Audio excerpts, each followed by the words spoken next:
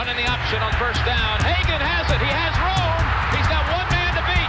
Now he pitches to Flanagan, and he may take it all the way. Flanagan's in for the touchdown. McKinley Wright from the logo. Oh, got it! Oh, McKinley Wright. Breaks a tackle. Touchdown. Touchdown. That's 5 for Chris Brown. The defense of Tomlinson. Colorado is going to the NCAA tournament. Stewart with time. Lets it go. He's got 3 people down there. The ball's up in the air. Caught. Touchdown. Caught by Westbrook for a touchdown. I think they like my Colorado swag. Cause when I'm in that play, I don't really know just how to act. And when I'm in it go, you know I'm acting bad. Holland get a bus with my Colorado swag.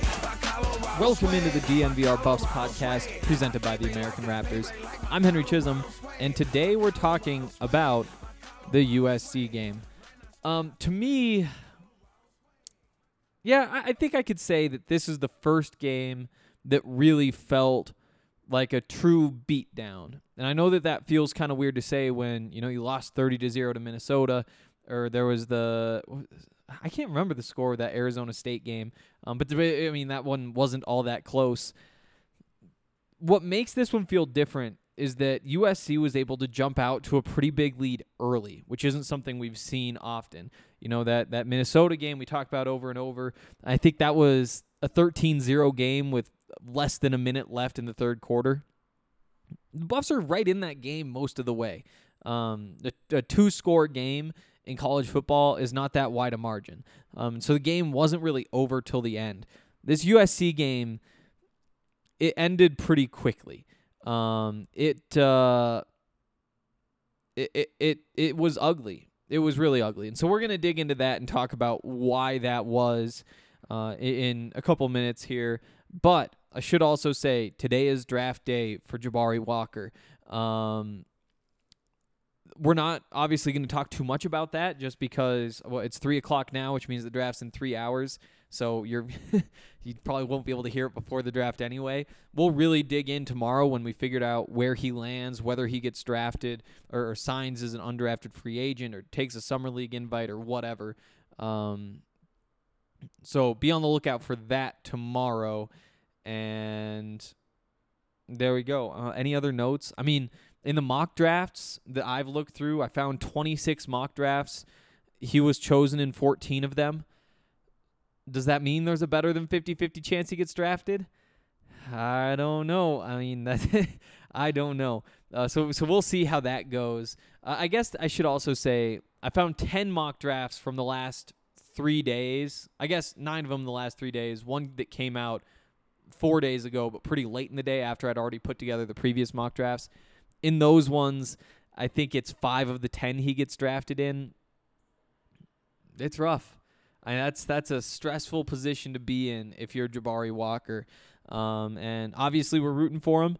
In the ones that he was selected, he averaged pick number 52.5 out of 58, which I guess is probably about what you expect. So big night. Also big night for my Nuggets, but that's not what this podcast is about. So I guess we can leave it there for NBA draft stuff. Actually, I should say 2 new commitments since we last talked. And we'll say just really briefly, you have a tackle commit coming in today. His name is Drew Perez. He comes from, I think it's Southlake Carroll High School, which is, I think, just outside of Dallas. It's one of the big programs in Texas, which makes it one of the big programs in the country. I think they might have been undefeated last year, but coming out of that school is a good sign. What stands out about him, 6'8", 330 pounds, that's a big boy. And we'll talk about him, what that means for Nikhil Betran, all that sort of stuff on tomorrow's podcast. There's actually going to be 2 podcasts up tomorrow, one that's mostly Jabari, maybe some other stuff. One that's about the 2 commitments, one being Drew Perez, the other being Taylor Starling, a safety who committed yesterday. 5'11", 175, a little bit undersized. He's also a year away from showing up on campus, and if he shows up on campus at 190, all of a sudden, that's that's pretty average size for a safety, and you expect him to add on even more after that. So a solid frame. I think that there's room for enough muscle on there. But it kind of buzzes around. It's tough to see what exactly his long speed is. I don't think it's elite. I'll say that. I don't think he's somebody you look at and just say, wow, he's a burner. But I do think that it's pretty good. You know, there's clips of him running down guys in the open field. Is he doing that against Pac-12 players? I don't think so. But you also have to remember that he's not done developing physically either. So what does he look like in a few years? Who's to say? Played strong safety, rotated down, covered some slot receivers, has some versatility. The way the Buffs run these DBs, you could really see him going safety or corner, although playing strong safety is a pretty clear favorite in my mind. Maybe playing the star fits in there as well. But there we go. Like I said, dig into those two more in depth tomorrow, so be on the lookout for that. Basketball notes, none. Other sports, no real notes from me. And that means it's time to dig in. And we're going to start with this offense. The problem in this game, well, the problem in every game is the offense, right? The offense, it was very rare that they held up their end of the bargain. Once again, they did not. They put up 14 points. It was a 37-14 loss. But you still look at games like this and say, yeah, you give up 37 points, you're just not going to be in the game. And it's not fair to the defense to hold them to such a high standard because the offense is struggling the way that it did. But that's just the way that it's the way that it works, and we knew that coming into this game.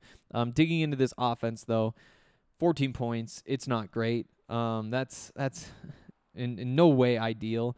First score came on the last drive of the first half, pull within 20-7 before halftime. There was a big play. Actually, no, this wasn't the one with the big play. That was later on. We'll get there. Jarek had a nice run, his first big run of the day. Brady caught a pass. We're going to talk about him quite a bit. And started at good field position, pretty close to midfield. Actually, across midfield, started off a fumble. Converted though, and that's what mattered. Should say they did score another touchdown. That was the one with Brady's big play, 65 yards. That's a big number. 65 yards is a big play for Brady. You also, when you hear something like that, you go back and think, well, Brady was the leading receiver. 65 yards on that one play. What does that mean about the rest of what Brady did? And you go through, I think, he finished just under 300 yards. I'm trying to pull it up. I have too many pages open.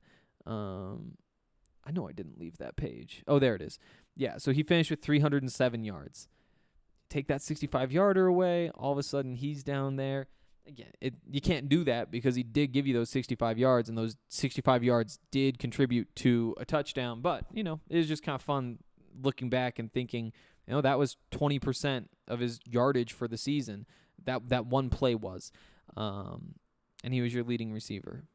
Not a bad thing necessarily, but it is what it is. Before we dig in just a little bit deeper into more of my thoughts on Brady, that touchdown drive just to pull within 30-14.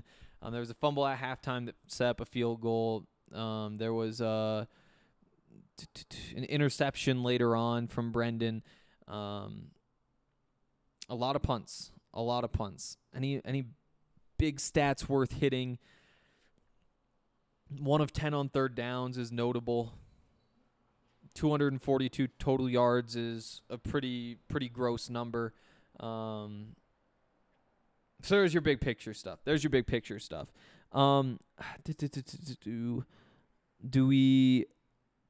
in with Brady. So Brady has the big play. It's a big play that had been kind of set up all game. I mentioned the other catch earlier, 13 yards.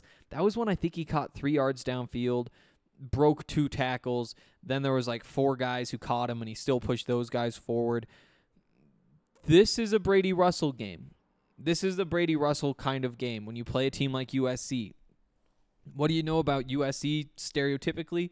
Smaller, faster, good athletes, those sorts of things. But, when you have a good tight end, you can bully him just a little bit. And that was the case with Brady in that game. He probably pretty clearly had the best game of his season. 3 catches, 87 yards, doesn't get a touchdown, but it is what it is there. I think that's really what stands out is, and it plays into this whole, if you're going to beat Pac-12 teams, you got to be more physical than them. And that's something that Mike Sanford said a couple times now. It's something that I think a lot of CU fans believe. I know there's some who disagree, but a lot of them think, if you're going to win in the Pac-12, you've got to be the team that's able to run on the others, that has the run defense. You got to be able to out-physical the other teams, and that's how you win in this conference. I think that's proven true when you look at the success that Utah has and Oregon's had and Washington's had, Stanford had before all them. I mean, the Pac-12 champions typically have been the most physical team in the conference that plays a pretty possession-based style of ball.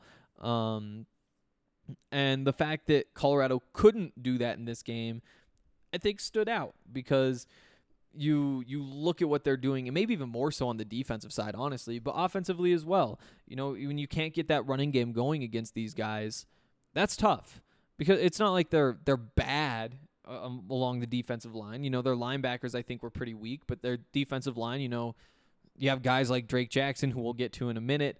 Tuli Tuipulotu's out there, right? Yeah, he's out there. Jay Figueroa's out there in that game. Those are very solid players, but if you have a good running offense, you should be able to run on them. And the physicality, I think, really shows on the other side of the ball, and we'll get there. But, to see them start the way they started was disappointing. They couldn't get anything going. Eventually, Jarek broke that 19-yard run I talked about, and that kind of broke the seal a little bit. He was able to finish with 16 carries for 68 yards. No other running backs, no other players with more than 2 yards per carry with his at 4.3. And honestly, he could have had a pretty solid day if he could have started a little bit hotter. Again, all this stuff has to do with the offensive line, and that's why you're not seeing more production from your running backs in almost all these games, and that was true in this one. But still, if Jarrett could have gotten himself going, break a couple tackles early, it would have been great. It reminds me, these sorts of conversations about, it's similar to this Avs playoff run where, you look back at that game where Darcy Kemper was terrible in goal. That was at game 3, gives up 6 goals or whatever, 5 goals, and then gets pulled. And you look through and say, like, well, maybe the first one was a little bit soft. 2 through 3, that defense or 2 through 4, goals 2, 3, and 4. Like, of course he gave those up. Like, the defense collapsed. Guys are wide open in front of the crease. Sometimes they're all alone right there. Sometimes they're just passing across to somebody else, and then there's no way the goalie can stop both of them. And you look at it and say, like, okay, goals 1 and 5, he probably should have gotten. Those other 3, he was kind of stuck. But still, you think in the back of your head, while we can't really blame him for these goals, a good goalie finds a way to make a play, right? He steals 1 or 2 of those, right? And that's kind of what separates those great goalies from just like, yeah, you're a good goalie. You do what's there for the most part and maybe make a play occasionally versus a star just makes ridiculous plays over and over again. It's similar with these running backs where you say, like, yeah, you can't put it on Jarek that he wasn't successful there. You can't expect a guy to be successful there. There's no running lanes. The blocking scheme just doesn't make sense. There's a lot of plays where you're trying to run the ball to the inside. You have your tackles taking out the ends on the edges. You have your 3 interior linemen kind of like pushing all 3 of their guys into the middle. So you have kind of this little cluster in the middle. But then those 2 linebackers sitting behind all that, they're able to just say, like, oh, look at these 2 massive running lanes they've developed. Those are the only 2 places he can go. We can each take one, and as long as we don't miss the tackle, this is a 1-yard gain. And the way that all developed, like, at first you look at it, it's like, yeah, they really did create these big holes by pushing all these linemen together, and then you realize, like, you just set up a massive lane for this linebacker who has nothing to do except watch this one hole develop. There's no read that needs to be involved. There's no read that needs to be involved for the running back either. Like, there's no cutback lane. There's no picking a hole and hitting it. Like, it's made it really easy. The point is, you can't expect these running backs to be making plays. That'd be an unfair, unreasonable expectation. But still, it would have been nice if Jarek would have found a way just to, like, break a tackle, wiggle past a guy, whatever.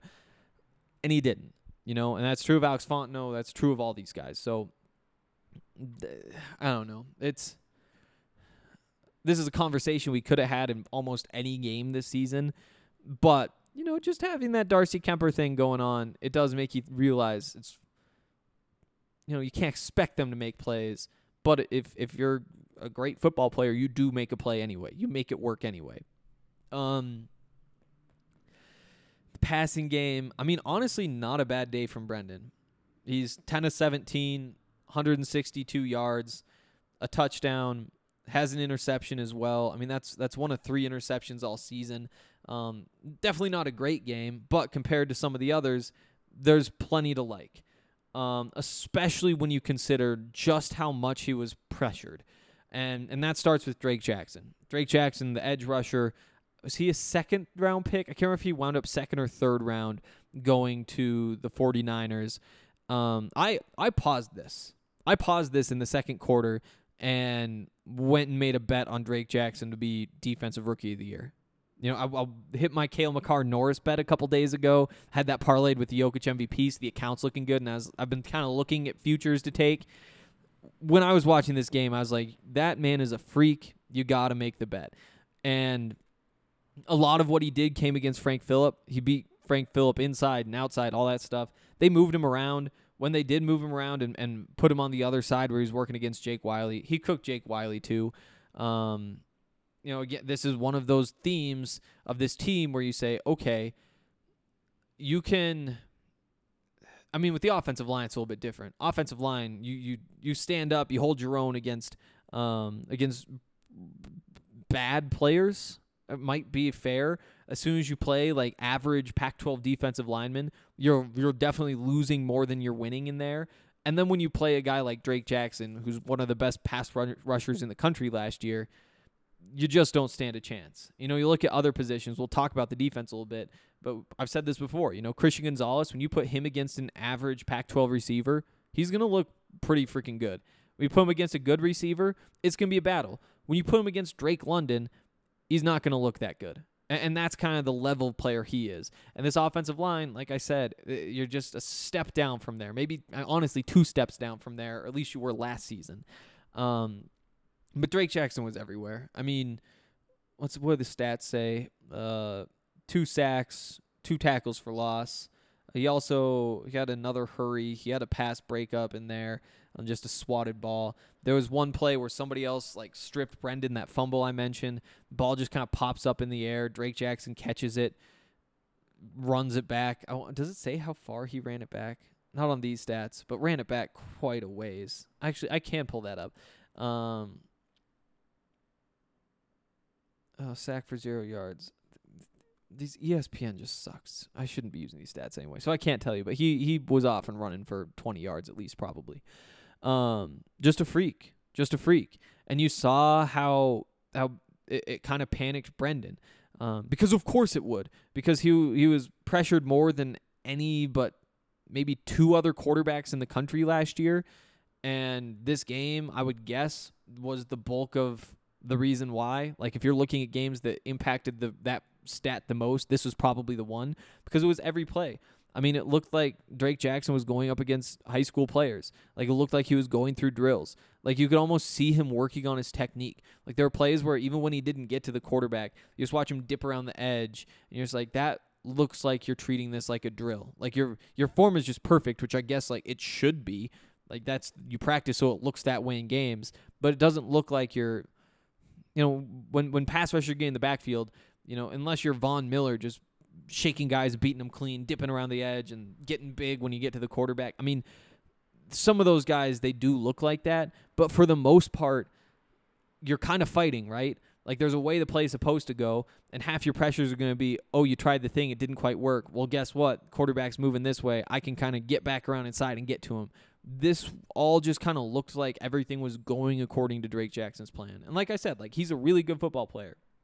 In watching this, it's not like I just said, like, wow, the Buffs made him look good. No, I legitimately went and put a bet on him at plus 3,000 or something. I think it was plus 3,000, 30-1 odds to win NFL Defensive Rookie of the Year. And I feel pretty good about that bet. I mean, honestly, it's the competition for sacks on that team that scares me the most, but I feel good about it. Otherwise, I wouldn't have made it. But that's where things started. And there were other guys getting pressure as well. The receivers, I mean, did get a decent amount of separation. Like, there are things you look back at, off coverage, Daniel Arias out there all alone with a corner who's 15 yards back. He threatens him deep. He pushes hard upfield, runs a little comeback. He's wide open. Brendan hits him. Like, there were positives in there as well. Chase Penry. This was maybe his only touchdown of the season. Let me double check on that. Okay, good. Only touchdown. No, I mean, not good that he didn't get another, but I didn't forget one. In the red zone, I think maybe 7 yards out, 8 yards out, something like that. Just the burst off of the line stands out. The way he sets up the defender before he breaks outside, that stands out. The separation he gets on the safety off that break. Like, the safety's supposed to be sitting outside there. He's able to pull him in with that setup and then bang, get outside of him. Like, that was some really clean route running from Chase Penry. And it's really exciting to see him do something like that. I think that was his only catch on the day. I think I still put him as one of the 3 stars of the game for Colorado just because of that one play. It looked so clean. Yeah, one catch, 7 yards. It was a touchdown. But that was a great play. And Brendan hit him perfectly. Jarek finally makes a run with 3 minutes and a half. Oh, Dion looked good. Again, that's a speed defense. That's what they do. They're fast. Dion was able to get to the edge on him and score a touchdown. That means something. And he finishes day, 7 carries for 12 yards and a touchdown. That's not great. But, again, that's a team that was kind of getting bullied in the trenches, at least offensively. And Dion was able to catch an edge. It was a nice looking touchdown run. Props to him for that.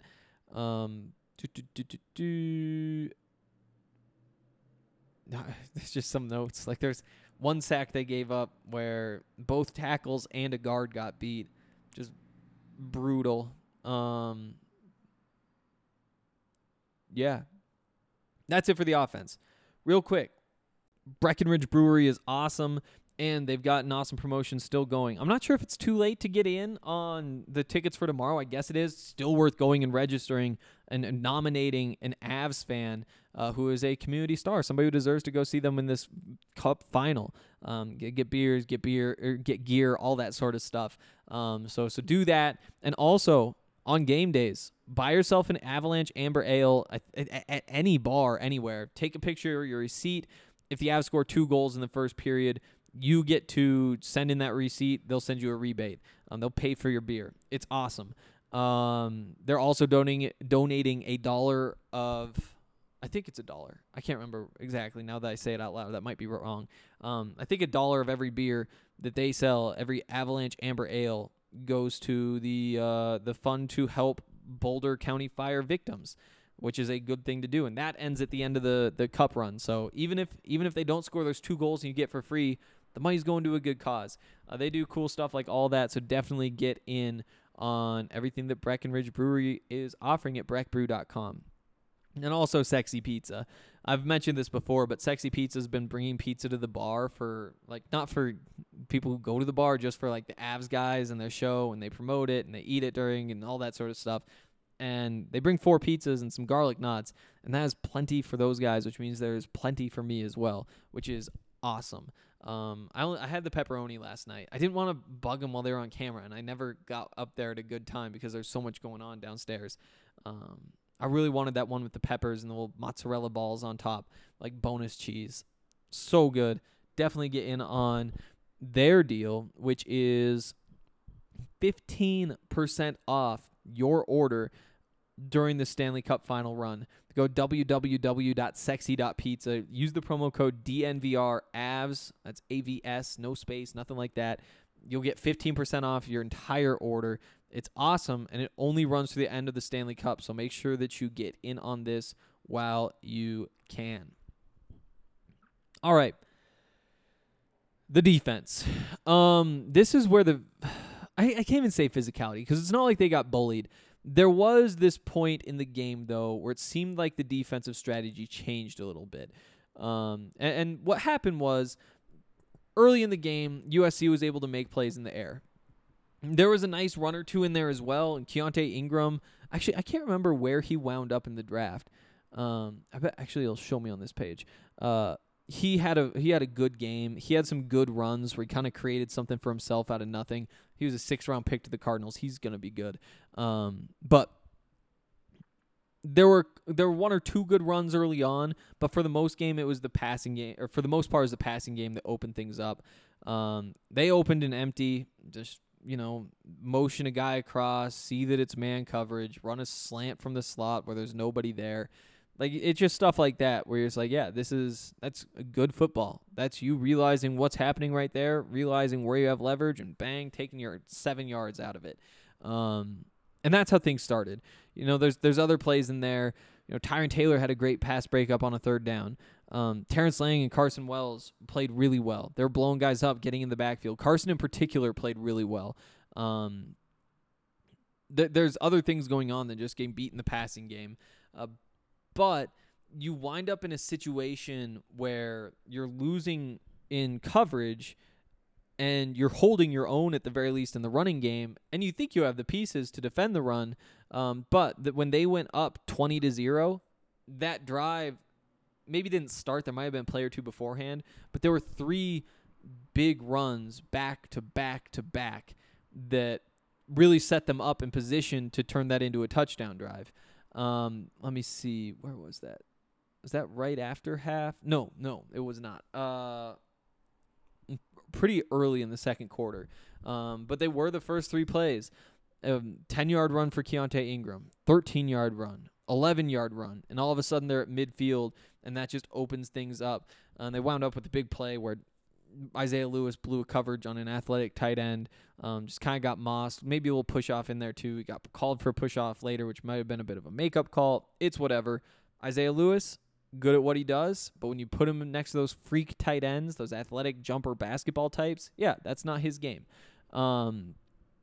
Point is, those big runs came because they were getting beat up a little bit in the passing game, and so they sat back.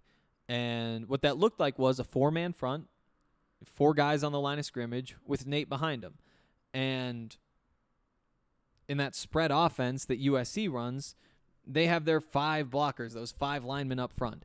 And so you wind up with a 5-on-5, and when your 5-on-5 is a defense against the run, that means somebody needs to make a play by getting off a block and getting a tackle. Typically, when you're trying to defend the run, you have an extra man. You have all the blockers have somebody blocking, you have one more guy to make the tackle. Sometimes it's even more than that, depending on who you're playing and how you have to scheme things up. But all those runs, like those are safeties making tackles 10, 13, 11 yards downfield. And you could see that coming. And this is one of the few times where I look at the game plan defensively and say, oof, I do not like that. I do not like what that plan was, because you just gave them the first 30-something yards of that drive and shortened the field the rest of the way. And again, you understand why they're flipping to defending the pass a little bit more. Drive before, 6 plays, 64 yards. That was the one where Drake London just dominated Christian Gonzalez. Dominated him. He had a 29-yard catch, a 28-yard catch, and a touchdown catch all in the same drive. You'll remember that one-handed touchdown catch. Just a freakish sort of drive. And when that sort of thing happens against your number 1 corner, you do have to change things up. It feels weird just to say leave him on an island out there. You want to help him out. You want to at least turn that into a zone and have an underneath defender so he can focus more on playing on top, whatever you want to do. And that switch came, and it opened up the running game a little bit. In hindsight, and I bet Chris Wilson agrees with it, I'd be curious. I would say, you say, sorry, Christian, we've got to make sure that what we give up is only this. So we got to leave you on this island against one of the best receivers in the country and make sure that that is our one weakness. Because as soon as you start getting beaten in the passing game or in the running game, or, you know, I guess those are kind of the two ways in football. But when you don't know where the attacks are coming from, where your weaknesses are, because they seem like they're kind of everywhere, all of a sudden you have nothing to build off of. And, you know, if this had worked and they'd taken away the passing game by switching to this, that's great. But it was still kind of leaky. And it didn't really matter because they were running the ball anyway and they could just do that. So big picture, that's what went wrong. Is I think they came out, and honestly I remember thinking like, oh, they look like they're coming out a little bit heavy considering what they're going up against. At least that gave you something to work off of. At least it gave you a clear strength, which was we can defend the run here. As long as we don't miss tackles, and there were a couple of those, or blow assignments, and, you know, there were a couple of those. As long as we play good ball, they're not going to be able to run on us.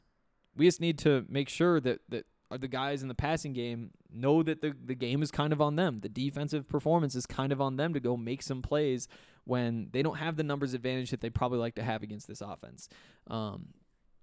So that was kind of the story here. And obviously it didn't work out. You gave up 37 points to them. And it's a good offense, and they've got a lot of good pieces everywhere. Drake London was the best receiver in the country, in my opinion, most talented at least. It is what it is. But this is kind of continuing this trend of, this happened. You struggled early on against Arizona State after being dominant for the most part up to that point. You know, obviously against Northern Colorado, but then also against Texas A&M, and for the first 3 quarters against Minnesota. Ever since then, there was kind of this little bit of a switch. And I think some of it has to do with game planning as well. In terms of the details here, we can say I mentioned Carson Wells, Tyron Taylor, Terrence Lang, Isaiah Lewis had that mistake. Guy Thomas forced a fumble. He made a couple plays. There was also like a play, I think it was a touchdown pass. I believe it might have just been a big play. Yeah, it was a touchdown. There it is. Where Isaiah Lewis was in the deep coverage, Guy was in the short coverage, and you just look and say like, well, if half the responsibility covering the football is on Guy Thomas, the tight end is going to beat him. Like that's just what's going to happen, and that's a bad choice of personnel. Now you gotta keep him honest. You can't have Guy do the exact same thing every time he's on the field if he's lining up as an outside linebacker, because at that point make him a defensive lineman, right? Because you need those linebackers to show some versatility. Otherwise, your whole defense gets predictable. And I wonder if that's part of the reason why they want to go this 4-man front and let Guy Thomas just play defensive line and go forward. But that's another conversation. Still, it was mostly on Isaiah Lewis, the touchdown he gave up.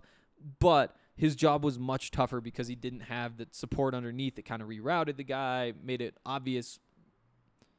The tight end could have broken almost any direction and would have worked out, and that's a tough position for the safety to be in.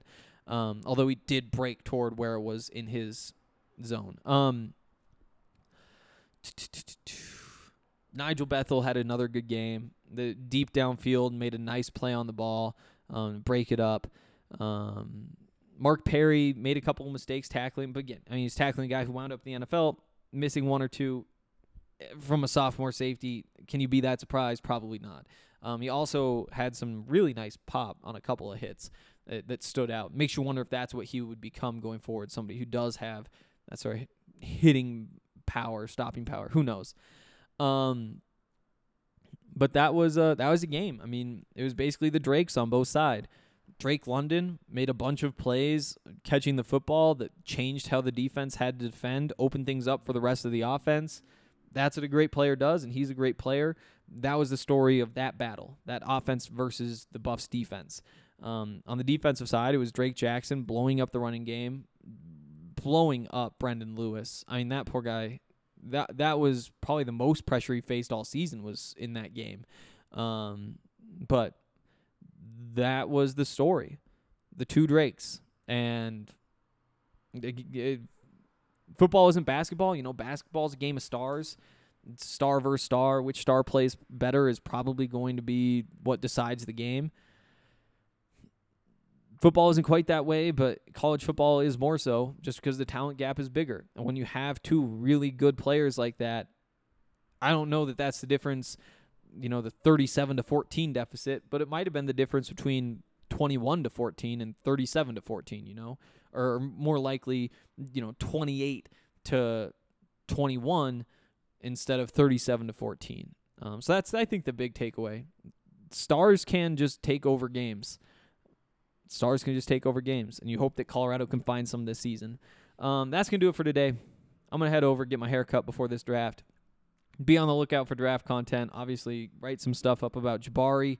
Hopefully, that he's getting drafted. Podcast coming tomorrow. We'll talk about these recruits tomorrow. I'm excited about that, and we will talk then.